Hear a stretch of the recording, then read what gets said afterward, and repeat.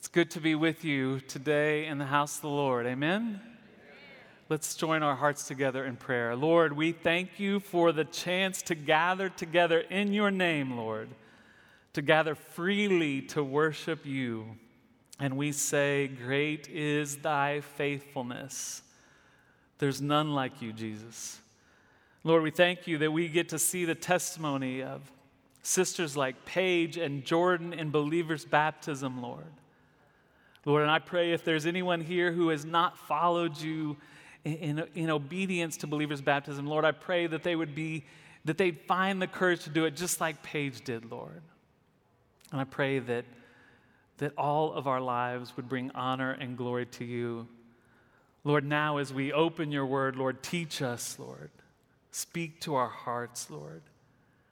Break through whatever else might be in our lives right now and give us a fresh word from you, Jesus.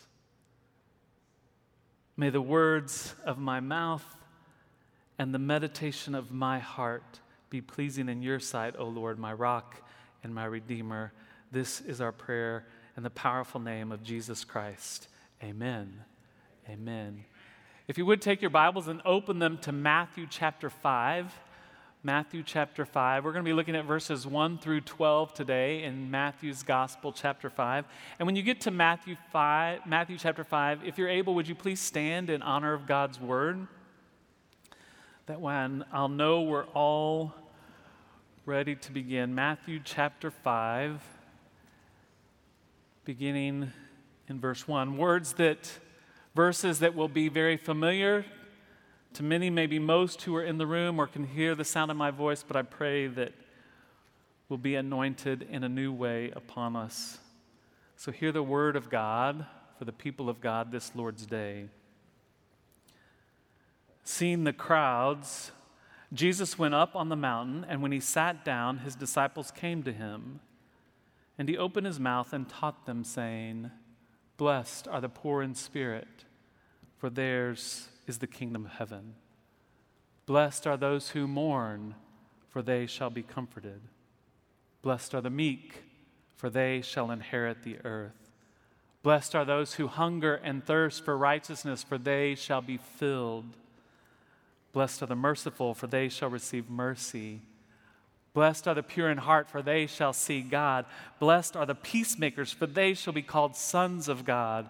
Blessed are those who are persecuted for righteousness' sake, for theirs is the kingdom of heaven. Blessed are you when others revile you and persecute you and utter all kinds of evil against you falsely on my account. Rejoice and be glad, for your reward is great in heaven, for so they persecuted the prophets who were before you." And now may God add his blessing to the reading and hearing of his word. You may be seated.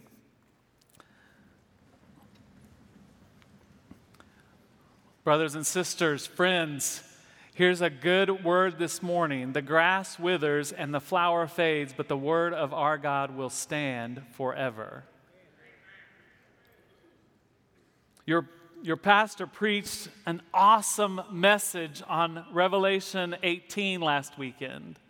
And I know that you are all ready for him to preach Revelation 19 when Jesus comes back.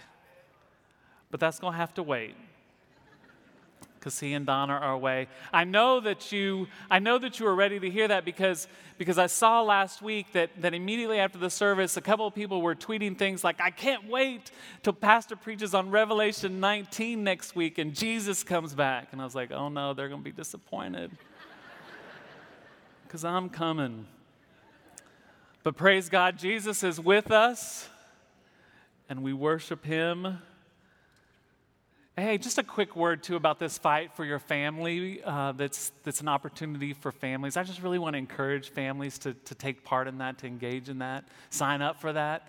Listen, as the president of Union, I can tell you that it does make a difference when parents disciple their children. Listen, this church is incredible, has incredible ministries to help support you, but as parents, it's our primary responsibility to disciple our children, and I don't want you to miss that. Grandparents, let's engage and pray for our children and grandchildren, but parents, I hope that you'll sign up for that because it's so important.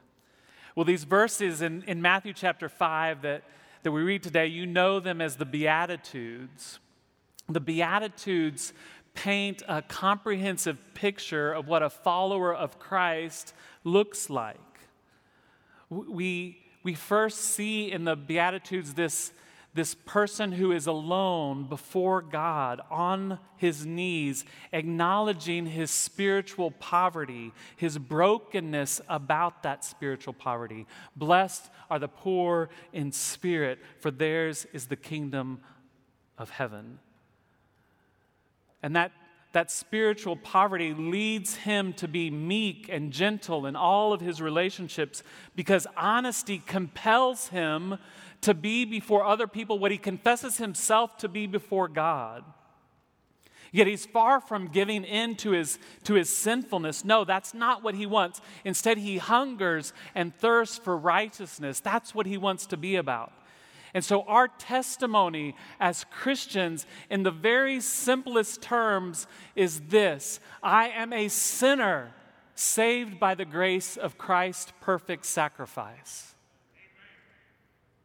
And next, we see this individual out in the community loving and serving in the name of Jesus because his relationship with God compels him to go out, not to be insulated, not to withdrawn, but to serve others in the name of Jesus. And so he's in the thick of it. He's in the middle of things, showing mercy to those who have been battered by adversity and sin. Maybe you even see him or her at Bellevue Loves Memphis, ministering, serving in the name of Jesus. He is sincere in all of his interactions. He's playing a constructive role in his family and in his businesses and in his community as a peacemaker. But, as we'll see today, he's not always thanked for his efforts. Instead, he is opposed, slandered, insulted, and persecuted on account of the righteousness for which he stands and the Christ with whom he is identified. Such, Jesus said, is the man or woman who is blessed. And by blessed, what we mean is those who have the approval of God, who have the abundant life in Christ. In the Beatitudes, Jesus is telling you and me how to love God and how to love people and how to share Jesus and how to make disciples. This is how the followers of Jesus are to live. And Dietrich Bonhoeffer, the German theologian, said, with every beatitude, the gulf is widened between the disciples and the people, and their call to come forth from the people becomes increasingly manifest. What he's saying is that you see here in the Gospel of Matthew that there are always crowds around Jesus. There are always crowds. In fact, in this scripture, it says that Jesus, seeing the crowds, departed from them, went up on the mountain and sat down, and his disciples came to them, and he taught them. And this is what happens when we even gather together as believers. We come and we worship together, and we're encouraged and we're equipped. But the whole reason that we come to be encouraged and equipped is so that we can go out from here and serve and love in the name of Jesus. But the reality is that as we are more identified with Jesus, and as we live more for Jesus, and as our lives are conformed to God's word, what happens is we look less and less like the crowds and more like Jesus. Our heart's desire, the reason we spend time studying these sentences, is so that we can be marked as followers of Jesus. You and I want to bring honor and glory to Jesus Christ by living as he taught us to live. And I also want you to remember that these words are always also an invitation by Jesus. You see, Jesus knew that even though he was talking to his disciples, there was a crowd that was not beyond the hearing of his words, and Jesus was always calling them to himself. And by the way, one of the things I love about coming to this great congregation is that there are always people who have found their way here who are ready to believe. And if you came here this morning ready to believe, today can be the day of salvation for you. Blessed are those who are persecuted for righteousness' sake, for theirs is the kingdom of heaven. It may seem strange to you that Jesus moves from peacemaking to persecution. That Jesus moves from the work of reconciliation to this expression of hostility. What he wants us to understand is this: however hard we may try to make peace with people, some will refuse to live at peace with us. Not all attempts at reconciliation succeed. Indeed, some people take the initiative to oppose us, and in particular to revile us or even slander us. But I want to be clear, it's nothing in us. It's for righteousness' sake. It's on account of Jesus that we are persecuted. Some people find distasteful the righteousness with which we're trying to live our lives. The reasons that we're hungering and thirst for righteousness are foreign to them. They think that we're odd. Have you noticed that? People think Christians are odd or worse. For example, because we say that we believe marriage is between one man and one woman for a lifetime, they say we're hateful and shameful and bigoted. And in steps Jesus and reminds us, blessed are those who are persecuted for righteousness' sake, for theirs is the kingdom of heaven. Some oppose us because they have rejected the Christ we seek to follow. And I want you to understand that persecution is simply a clash between two irreconcilable value systems. The value system of the kingdom of heaven and the value system of the world cannot be reconciled. You're either going to be in one or the other. And I want to be clear about this too. You don't get persecuted for hungering and thirsting for righteousness. You get persecuted for being righteous, for being pure, for being merciful, for being peacemaking. That's why you get persecuted. There's something different about this beatitude. Did you notice it? It's 2 sentences instead of one. It's a double beatitude. It has the distinction of being the only one that is a double beatitude. It starts in verse 10, and Jesus uses the third person like in all the other beatitudes. You see there in verse 10, blessed are those who are persecuted for righteousness' sake, for theirs is the kingdom of heaven. And then Jesus does something else. He changes it to the second person, and he repeats it in a little bit stronger way in verse 11. When he says, blessed are you when others revile you and persecute you and utter all kinds of evil against you falsely on my account. Since all the Beatitudes describe what every Christian disciple is intended to be, we conclude that the condition of being despised and rejected, slandered and persecuted is as much a normal mark of Christian discipleship as being pure in heart or merciful. And just to make sure we don't miss this, Jesus turns to us, he looks us in the eye and says, blessed are you. Blessed are you, blessed are you, blessed are you. He does it 4 times in verse 11. Every Christian is to be a peacemaker, yes, and every Christian is to expect opposition. It's interesting. Some people say to me, you just are enjoying Christian privilege. Anybody ever told you that? Interesting. They say, you know what, these words are not even relevant anymore because of the Christian privilege that you enjoy. To them, I say what I say to you, persecution is relevant. It's very relevant. I want you to know that my answer to them is that these verses, as are all in this of God's Word, very relevant and not at all outdated. The first reason that I say they're relevant is from a global perspective. In 2,000 years of the Christian faith, there have been 70 million brothers and sisters in Christ who have been murdered for the name of Jesus. And 45.5 million of them, or 65%, were murdered in the last century. Persecution is very relevant. To see the danger that exists in the world today, we might want to talk to Chinese house church leaders who are continually arrested and threatened by the Chinese Communist Party.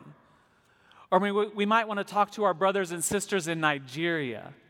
For years now, Boko Haram and the Muslim Fulani militants have killed, kidnapped, and sought to cleanse parts of northern Nigeria from its Christian population. Estimates are that 60,000 Christians have died in Nigeria since the year 2000. Many people call it the silent slaughter in Nigeria because it's so hard to get the media or any governing authorities to pay attention to a modern-day genocide that is happening even now. On August 17th, not even 2 weeks ago, 25 of our brothers and sisters in Christ were murdered in Nigeria because of their faith. Persecution is relevant. Why is Nigeria important? Nigeria is important because by 2050, it's going to be the fourth largest country by population in the world, behind India, China, and the United States. You know this, but I want to remind you that persecution is real.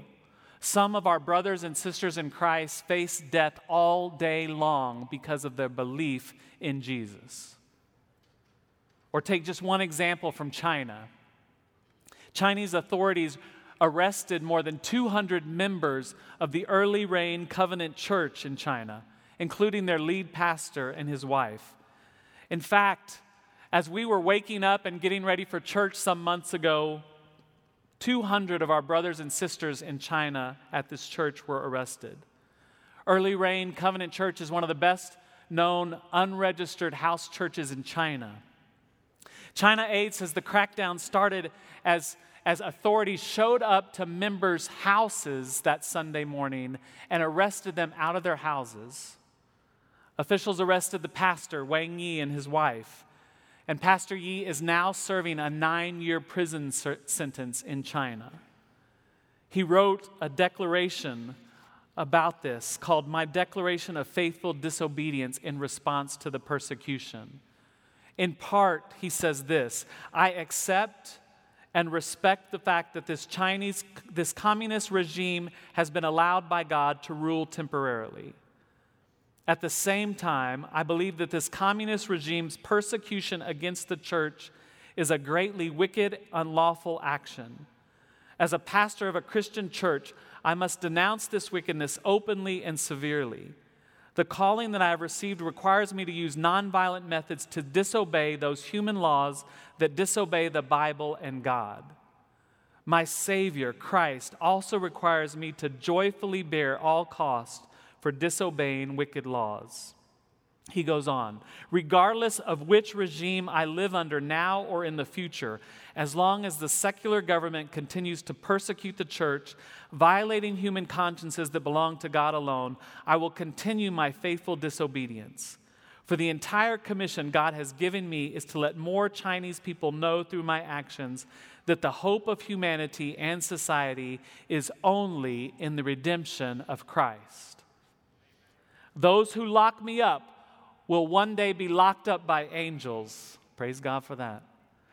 Those who interrogate me will finally be questioned and judged by Christ. This is true. When I think of this, he says, the Lord fills me with a natural compassion and grief toward those who are attempting to and actively imprisoning me. Pray that the Lord would use me, that he'd grant me patience and wisdom that I might take the gospel to them. Separate me from my wife and children, ruin my reputation, destroy my life and my family. The authorities are capable of doing all these things. However, no one in this world can force me to renounce my faith. No one can make me change my life, and no one can raise me from the dead. Jesus is the Christ, the Son of the eternal living God. He died for sinners and rose to life for us. He is my King and the King of the whole earth, yesterday, today, and forever. I am his servant, and I am in prison because of this. I will resist in meekness those who resist God, and I will joyfully violate all laws that violate God's laws. The Lord's servant, Wang Yi. Praise God for Pastor Wang Yi. And I pray that you and I, brothers and sisters, if we ever find ourselves in jail for the cause of Christ, that we'd be able to pen the exact same words. Blessed are those who are persecuted for righteousness' sake, for theirs is the kingdom of heaven. So the least that we can say is that from a global standpoint, the words of Jesus are very relevant and indeed very precious for the millions of our brothers and sisters who are under the constant threat of violence or surveillance. Hear me on this. Safety is not the top priority of a Christian. Faithfulness is. Or we can think of Andrew Brunson, who was imprisoned in Turkey. You likely know his story well. He and his wife Noreen served in Izmir, Turkey for 23 years, loving and serving and caring for people in the name of Jesus. He was the pastor of Izmir Resurrection Church. He and his wife had felt like that they'd been called by God to establish permanent residency in Turkey, that they had been called to live out the rest of their lives in Turkey. So they had gone to the government and made application for permanent residency in Turkey.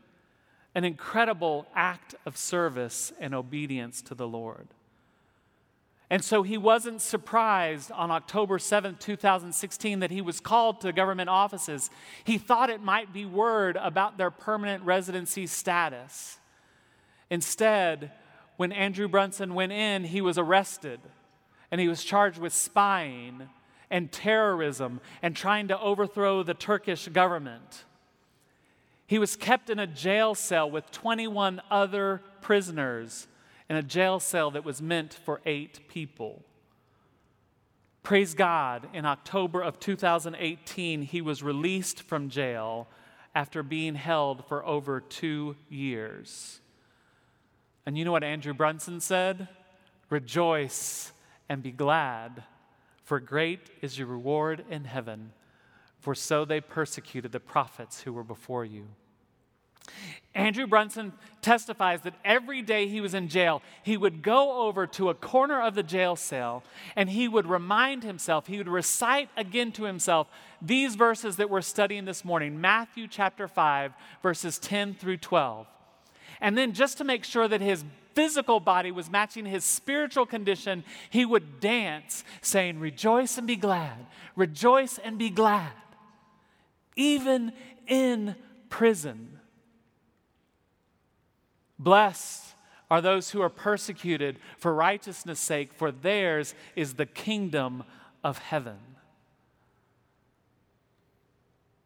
So we've seen examples of brothers and sisters in China and Nigeria, and of an American serving in Turkey. But I want you to know that it's not just in China and Nigeria and Turkey that people are persecuted. Isabella Chow was a student at the University of California, Berkeley, and one of only 20 members of the Student Senate there.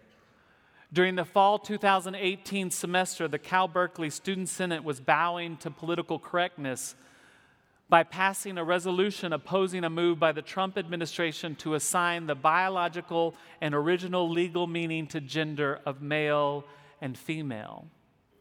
And Isabella Chow, a young woman, stood up and she abstained from voting yes, but she wanted to make sure she explained her vote, and this is what she said. I have said and will always say that discrimination against or harassment of any person or people group is never, ever okay. My God is one who assigns immeasurable value to and desires to love each and every human being.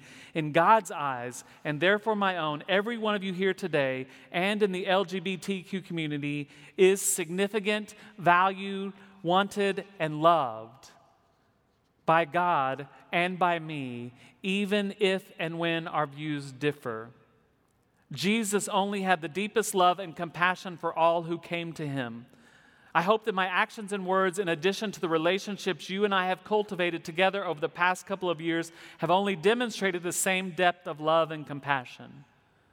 She goes on, that said, I cannot vote for this bill without compromising my values and my responsibility to the community that elected me to represent them. As a Christian, I believe that certain acts and lifestyles conflict with what is good, right, and true. I believe that God created male and female at the beginning of time and designed sex for marriage between one man and one woman. For me to love another person does not mean that I silently concur when at the bottom of my heart I do not believe that your choices are right or best for you as an individual. In closing, I again affirm with all my heart that each one of you in this room deserves nothing less than respect, acknowledgement, legal protection, and love, no matter your beliefs. I humbly ask that you extend this same respect and acknowledgement to my community as we continue this dialogue together. The Christian community is here to love and serve this campus in the way we know best. Thank you for your understanding, and please feel free to reach out to me at any time if you want to discuss this or anything else. Now, how do you think that turned out?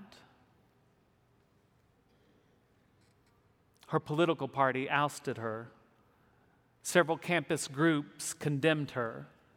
The student newspaper, the Daily Californian, attacked her, called for her resignation, and refused to allow her to publish any response.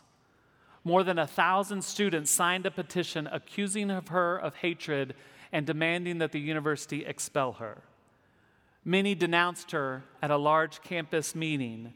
Her senior recital was canceled because of security concerns, and it goes on and on and on. Blessed are you when others revile you and persecute you and utter all kinds of evil against you falsely on my account.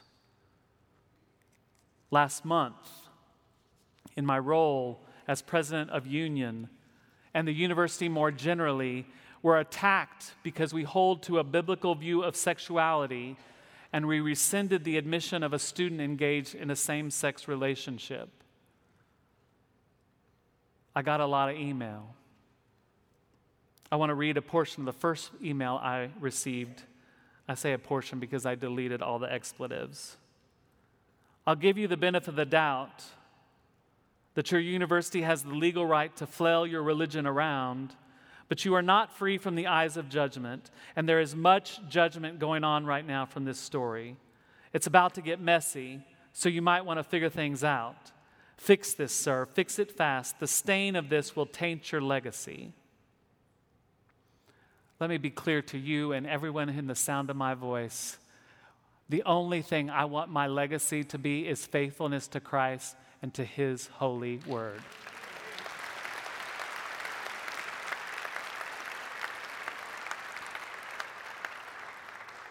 Listen, there's a temptation to believe, you face it and I face it, there's a temptation to believe that if we can just communicate our beliefs in the right way, if we can just appear to be as nuanced as possible, then those on the other side will see us as good people, as reasonable actors.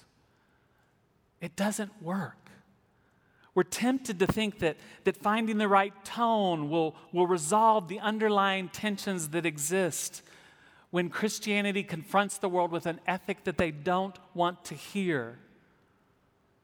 Listen, we're not in a battle against flesh and blood. We're in a battle against principalities. People are ensnared by this stuff. Their eyes are blinded. How do we know? We once were too.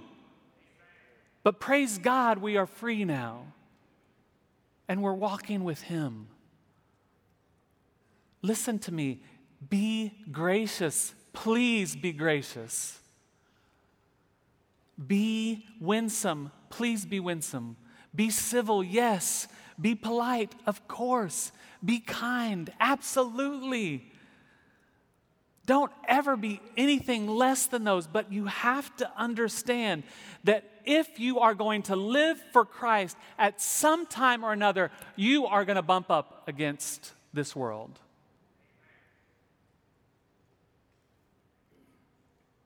Your kindness, your careful communication, your beautiful nuance is still going to get you in trouble. No amount of niceness or winsomeness is going to pacify the voices who will hate you because of your Christian values. So persecution is very relevant. And that leads to the second point today. And that is this: all Christians will be persecuted. My reason for saying that is taken from the words of Paul in 2 Timothy chapter 3, verse 12. Which says this very clearly: indeed, all who desire to live a godly life in Christ Jesus will be persecuted. How does Paul make such a sweeping statement? He makes it on the basis of this conviction about the nature of Christianity and the nature of the world. He's convinced, as we should be, that there's such a tension between the message and the way of the life of Christians on the one hand, and the message and the way of the world on the other, that conflict is going to be inevitable. That's rooted, by the way, in the fallen nature of humankind and the nature of a new creation in Christ. We see it exemplified as paged in baptism, right? Buried with Christ, raised to walk in newness of life. Praise God, we are not as we once were. And praise God, we're being sanctified day and day to be more like Christ. And praise God, one day we'll be glorified when we're with Him. And we will be like Him. Sooner or later, someone who is living a deeply Christ-centered life is going to be mistreated for the things that he believes, for the things that she believes. At some point, if you love Christ and live according to His word, you're going to be mistreated for the way you live. These words of Jesus about persecution are very relevant today, not only because millions of Christians around the world are being persecuted for their faith, but also because to one degree or another, all of you who are serious about putting God first in your family, in your home, in your career, in your work, in your school, or in your leisure time are going to bump up against some form of opposition sooner or later. Listen, there's a scale of persecution. You should understand that. On one end, it's really easy to see, right? When we see or hear about brothers and sisters who are murdered for their faith, it is very clear that's persecution. And when people are physically harassed or they're arrested in prison, it's clear that that's persecution. But there are also people who lose their positions of authority or their jobs because of their faith in Christ. And there are other people who lose friendships, maybe even family members, because of the way they live for Christ.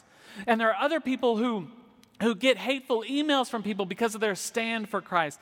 But there are other people on this other end where people are just rolling their eyes at you because of the way you live for Christ. Or they're calling you a Miss Goody Two-Shoes or whatever they want to call you because you won't go along with whatever it is that they're doing that doesn't follow God's word. The sixth grader who is trying to live her life for Christ in middle school, who speaks up for Christ and who gets eye rolls, is just as much persecuted as the one who is killed, because the desire, the objective is the same thing. The objective is to get you to stop following Jesus and to stop obeying His word. That's the whole point of the persecution, for you to give up on Jesus and for you to give up obeying His word. So since we're all going to be persecuted, let's dig in just a little bit more on this teaching of Jesus in the time we have left. First, I want us to focus on why the persecution comes. Now, just a quick reminder about the structure of the Beatitudes. There's two groups in the Beatitudes. There's the first four and the second four. And the first group ends with verse 6. You see it there in your Bibles. Blessed are those who hunger and thirst for righteousness. The second group ends with verse 10. Blessed are those who are persecuted for righteousness' sakes. That's how you know there are two groups, because they end with this righteousness. And there are three beatitudes that lead up to hungering and thirsting for righteousness, right? And those beatitudes are this sort of holy emptiness that we have. Blessed are the poor in spirit. That's a holy emptiness. Blessed are those who are mourn. Yes, we're mournful. That's an emptiness. Blessed are those who are meek. That's an emptiness, which leads us to hunger and thirst for righteousness. And then notice the next three are these sort of holy filling of us because we're hungering and thirsting for righteousness. Blessed are the merciful, for they shall receive mercy. Blessed are the pure in heart, for they shall see God. Blessed are the peacemakers, for they shall be called sons of God. You see, this is a holy filling. And then that ends with, blessed are those who are persecuted for righteousness' sake. Now, the whole point of this, of bringing this to you, is because we're talking about, we have to understand the reason for the persecution. What we learn from this is that the reason for the persecution is righteousness. And I want you to understand this, that true righteousness always involves a relationship with Jesus Christ. You cannot be righteous apart from Christ. You simply cannot do it. There will be people telling you, well, if you just live a good life, if you're just a good person, that doesn't work. You can't do it. You need Christ. You need Jesus. Somebody say amen. Jesus himself said, I am the vine, you are the branches. Whoever abides in me and I in him, he it is that bears much fruit. For apart from me, you can do what? Nothing. Nothing. The mercy and the purity and the peacemaking that a disciple of Jesus does comes from Jesus. Because without Jesus, we can do what? Nothing. Nothing. And by the way, it comes from Jesus, and it's for the honor and glory of Jesus. Your righteousness is not about you, it's about Jesus. It's to exemplify him. It's our attachment, our relationship with Jesus that causes us to be righteous. And it's our attachment to Jesus that gives our righteousness its direct character. When you desire to be godly in all of your relationships, in the way you go about your life, when you follow the righteousness of Jesus, when you're doing these things to honor him, to bring glory to him, there's going to be two things that happen. We know this because Jesus told us. There's going to be two responses, and they're in John chapter 3, verses 20 and 21. And the first response you see in John chapter 3, verse 20. For everyone who does wicked things hates the light and does not come to the light, lest his work should be exposed. That's one possible response. Hating the light, not accepting the light, rejecting Jesus. People who reject Jesus are going to become persecutors. They're going to roll their eyes. They're going to call you names. They're going to slander you. They may go after you. Ultimately, they may physically attack you. They may even kill you. But that's the condition of those who are in darkness. And there's another response. It's in verse 21. But whoever does what is true comes to the light, so that it may be clearly seen that his works have been carried out in God. That's the other possible response. Here's good news for us. As we live righteously by the power of Christ, for the glory of Christ, some will see and come to a relationship with Christ. They'll step out of the darkness and into the light. Praise God. That's why we're going out there. That's why we're loving and serving in the name of Jesus. So you're either going to persecute Christians or you're going to become a Christian and be persecuted. I know it doesn't sound very hopeful. Thanks for the amen. But it should. It really should sound hopeful to us.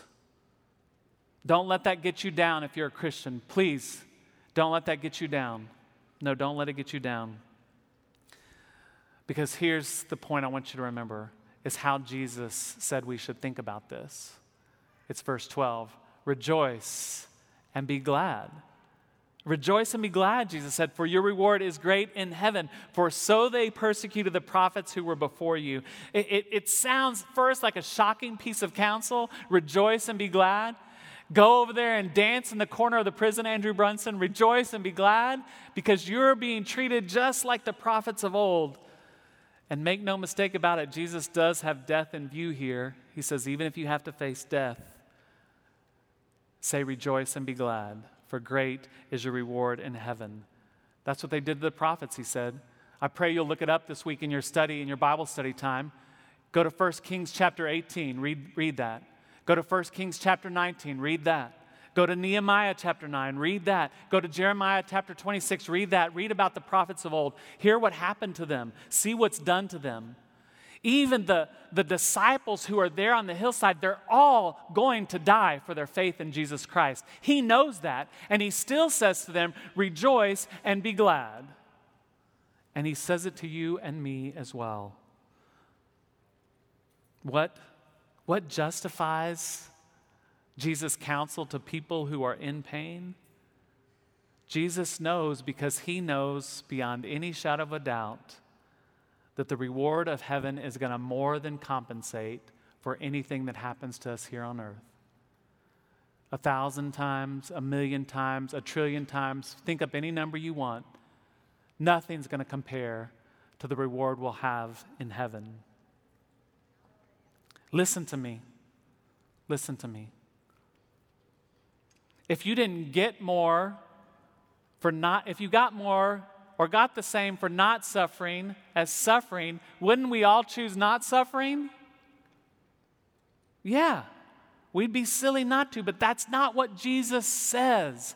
In all of the history of humanity, from Adam and Eve to whoever is the last born, there is only one who has been sinless and whoever will be sinless. His name is Jesus Christ.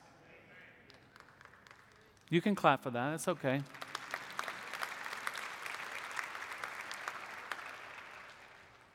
But hear me.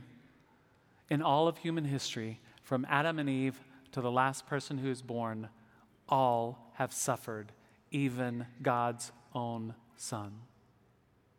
And his word to you and me, rejoice and be glad, for great is your reward in heaven.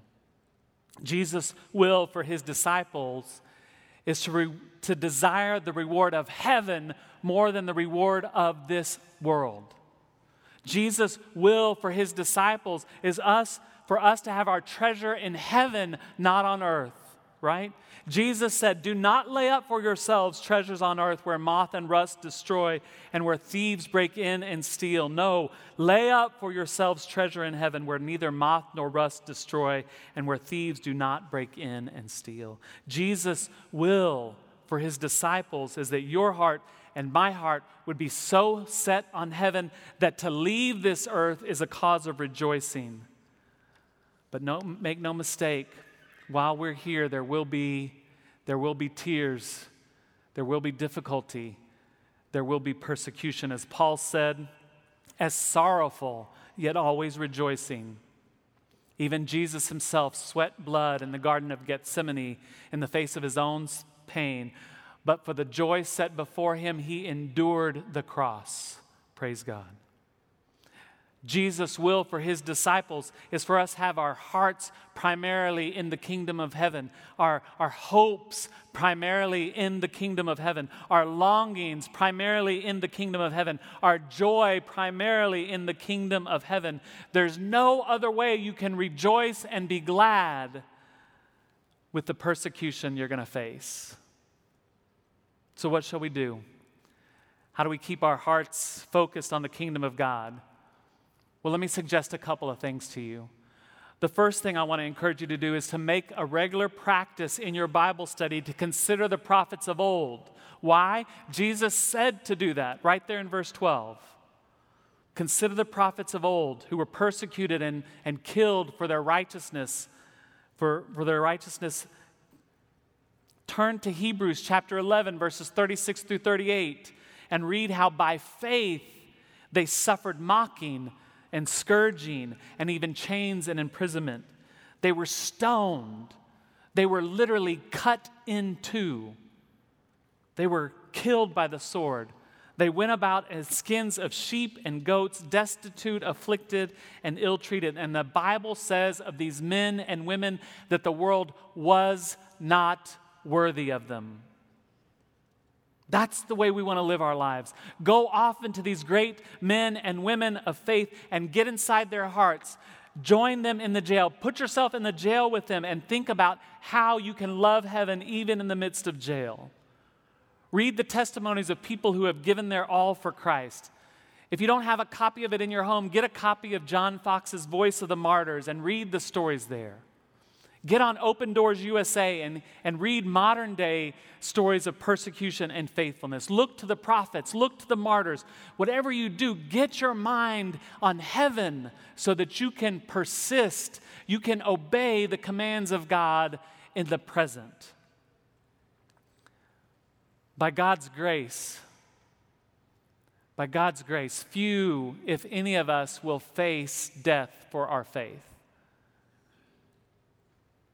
But hear me, we will, though it may be a lesser persecution, we will face challenges and persecution.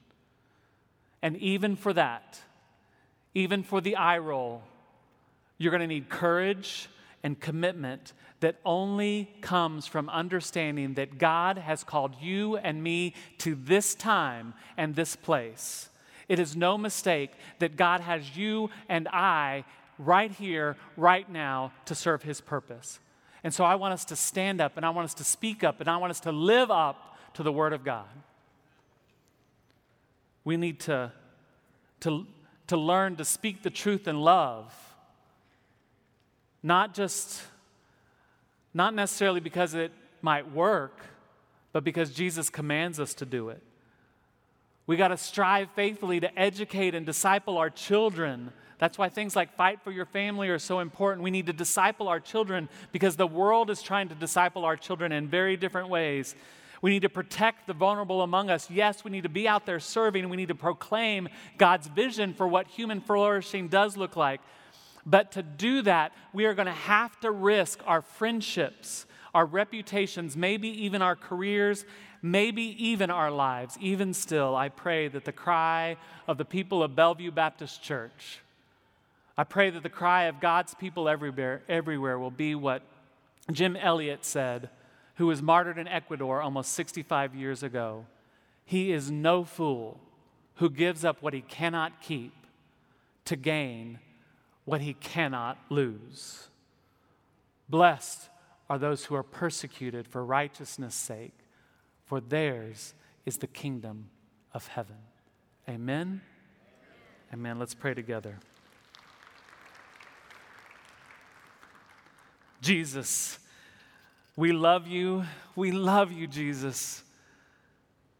And we're so thankful, Jesus, that we live in a place where we face so little persecution, Lord, but we want, Lord, to be strengthened, Lord. We want to be people who are your disciples, who hear your word and who heed it, Lord, who not just hear it, but who do it.